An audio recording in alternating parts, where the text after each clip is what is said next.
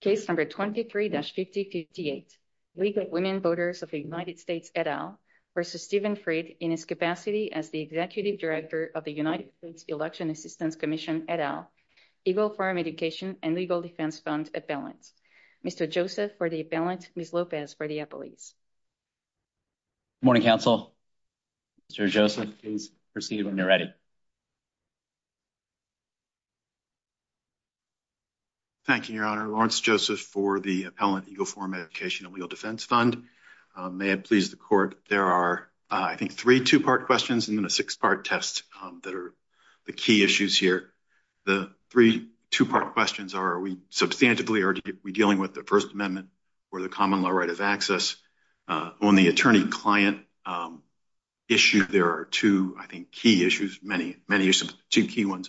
One, is there a dual hat relationship where DOJ was essentially working as or working with the agency to make law, to decide cases as opposed to counseling in a litigation capacity? Or, and that's one, and then 2, whether if indeed there was an attorney-client relationship, was there some sort of fraud, misconduct, anything that would vitiate that? The third two-part question is about the mandate from the this court's Newby 2 decision. That's where my client's intervention was granted, and I think the 2 mandate questions or mandate-related questions are: did the remand to the district court presume that, given that my client would then be an intervener, which is not the public, that's some form of party, maybe not a full party, but certainly some form of party, were they entitled under the protective order as written to have access to the sealed materials? That would have helped, obviously, the briefing. And then second, on the mandate, this is more law of the case, we argued initially when we moved to intervene that the court could unseal without looking at Hubbard because of the alleged fraud in the 10th Circuit. And so the unsealing could be done as a sanction because the party didn't have clean hands. The sealing is equitable relief if the ESC came to that court with unclean hands about being duplicitous in the 10th Circuit, then they might not be entitled to seal. The district court on remand was bound by this court's mandate under the mandate rule to work out the Hubbard factors, which we're getting to.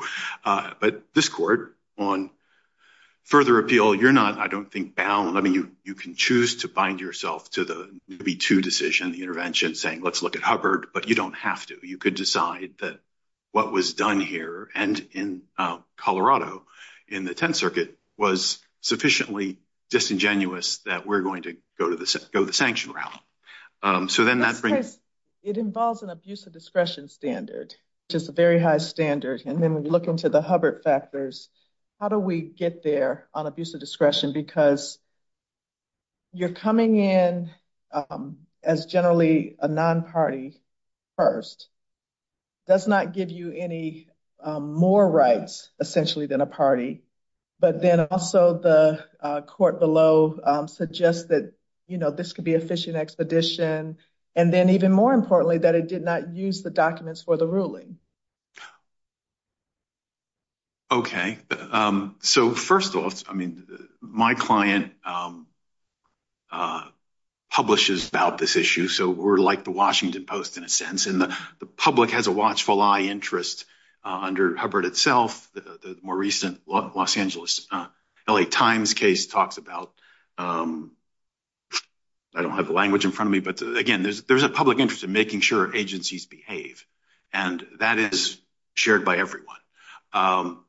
As to didn't use, that may be true. It didn't need to be true. The court could have remanded without vacating. The court could have retained jurisdiction. So some of this issue, so let's back up.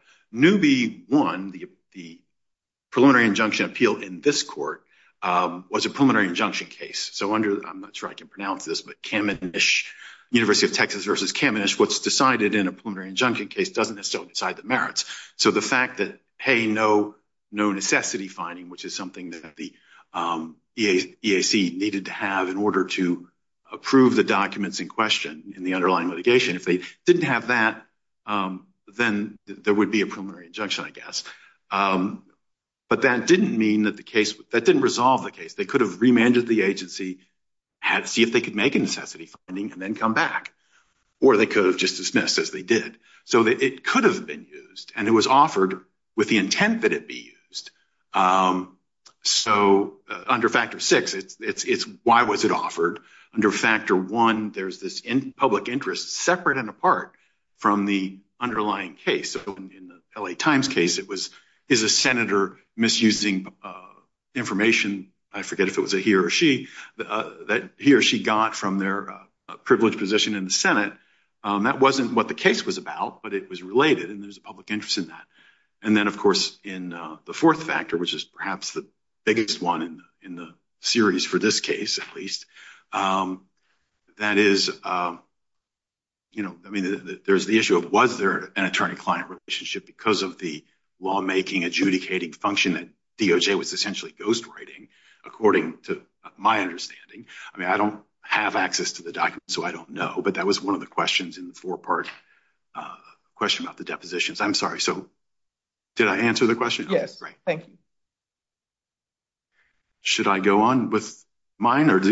Okay, so this is, we think, Hazel Atlas on steroids. Hazel Atlas is the paradigm fraud in the court case.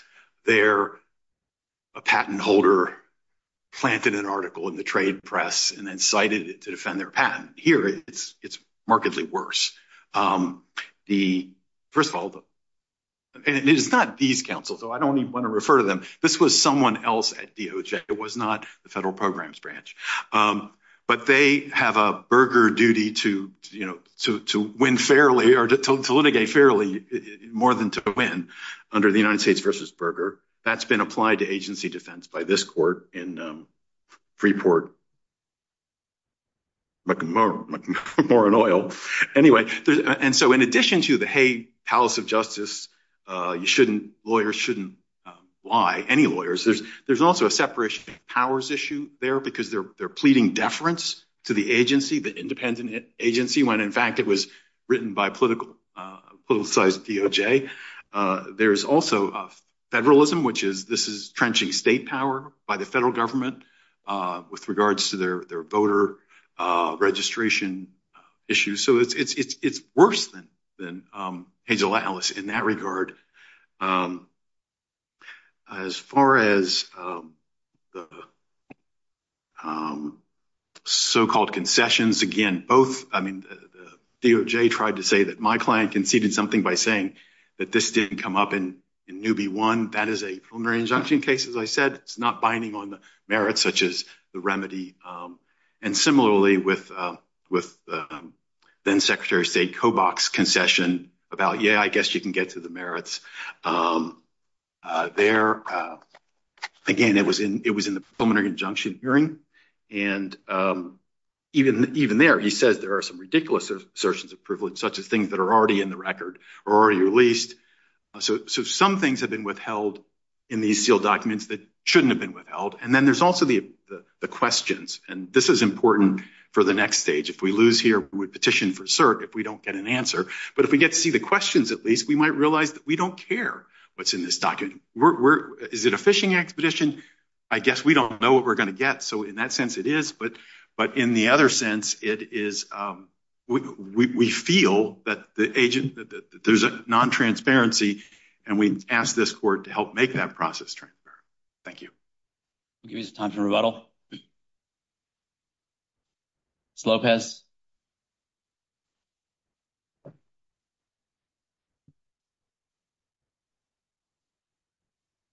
Sorry, it'll just take me a second. May it please the court, Carolyn Lopez on behalf of the government. Consistent with this court's instructions to apply the Hubbard factors on remand, the district court correctly denied Eagle Forum's request for disclosure of the sealed materials. Because the sealed materials, as the district court emphasized, did not affect the resolution of the case on the merits because the district court did not rely on them, as in the district court's view at the behest of the parties, which told the district court it didn't need to rely on them. which this court has recognized most recently in CNN, can be the most important and, in fact, an almost dispositive factor in the decision to maintain the seal under the Hubbard factors. And in addition, the government had, of course, lodged substantial claims of privilege.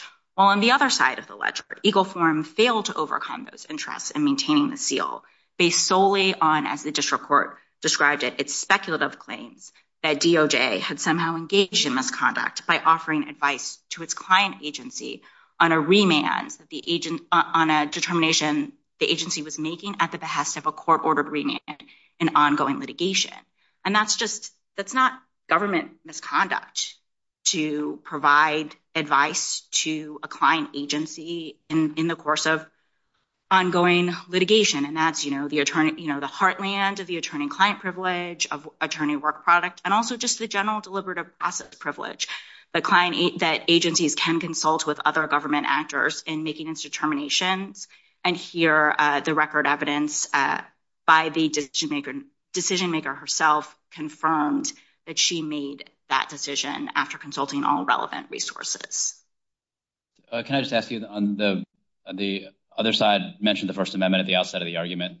I take it from your submission, the sense that the First Amendment would add something to the Hubbard analysis so that it would ratchet up the standard or do something different. You think that was forfeited? Yes, Your Honor, that was absolutely forfeited. So this court, of course, in the prior appeal, remanded for an analysis under the Hubbard factors, and at no point before the district court did Eagle Forum suggest that applying the First Amendment instead of the Hubbard factors would alter the analysis. So that question is certainly forfeited, as we argued in the brief. So even though the First Amendment was mentioned, it wasn't developed in a way that would suggest that it was something that would differentiate the analysis from what would normally ensue under Hubbard. That's exactly right. So there were no arguments that sort of there would be a different, that the First Amendment will require a different sort of analysis than this court has traditionally applied under the Hubbard factors, and particularly in the civil court context in which this court has sort of repeatedly said that it doesn't need to address whether or not the First Amendment would play out any differently. And so that issue was certainly forfeited here. Okay. Make sure my colleagues don't have questions for you. Thank you. Thank you. Joseph, we'll give you 2 minutes for your rebuttal. So it did not affect the merits, but it could have. It was under Factor 6. It was offered so that it could affect the merits. Under CNN, can be does not mean is. It can be, but in this case, it isn't. The substantial claims of privilege and speculative fraud. I mean, they said, trust my client, the expert, nonpartisan entity, and at least under the Newby Declaration, which is all we have, DOJ wrote it. DOJ does not have the right to say whatever they think. I mean, they haven't been given a leg up in litigation. They have a client that has a leg up in litigation. But if they take over that task, they have to disclose that they wrote it. Again, as in Hazel Atlas, only more so. As far as the forfeit of the First Amendment, the remand was, we've argued the First Amendment, I believe, throughout the case. The remand was for Hubbard. That's what was sent back. But that doesn't bind this court. This court has the right to decide, you know what, actually, we're going to do a sanction. You know what, actually, we're going to do the First Amendment. And whenever one of these cases comes up and the person seeking disclosure loses, then I suppose you don't have to look at the First Amendment. Oh, I'm sorry, I got that wrong. When they win, you don't have to look at the First Amendment. But if they're going to lose and the First Amendment is different, such as narrow tailoring, then it is a second step in the analysis and one that they can't possibly win. This wasn't narrowly tailored. It didn't even require them to show privilege. So as far as the misleading the Tenth Circuit was very clear. But have you ever said the First Amendment applies in the civil context? We have, yeah. Okay. I'm out of time, I believe. You can answer the question. Oh, I'm sorry. I thought I did. Well, I mean, you said we have, but you want to just further elaborate on that? Because it didn't seem very clear to me. I don't have a page number, but I could submit it in a letter. Yes, I'll take that. Thank you. Thank you, Your Honor. Thank you, counsel. Thank you to both counsel. We'll take this case under submission.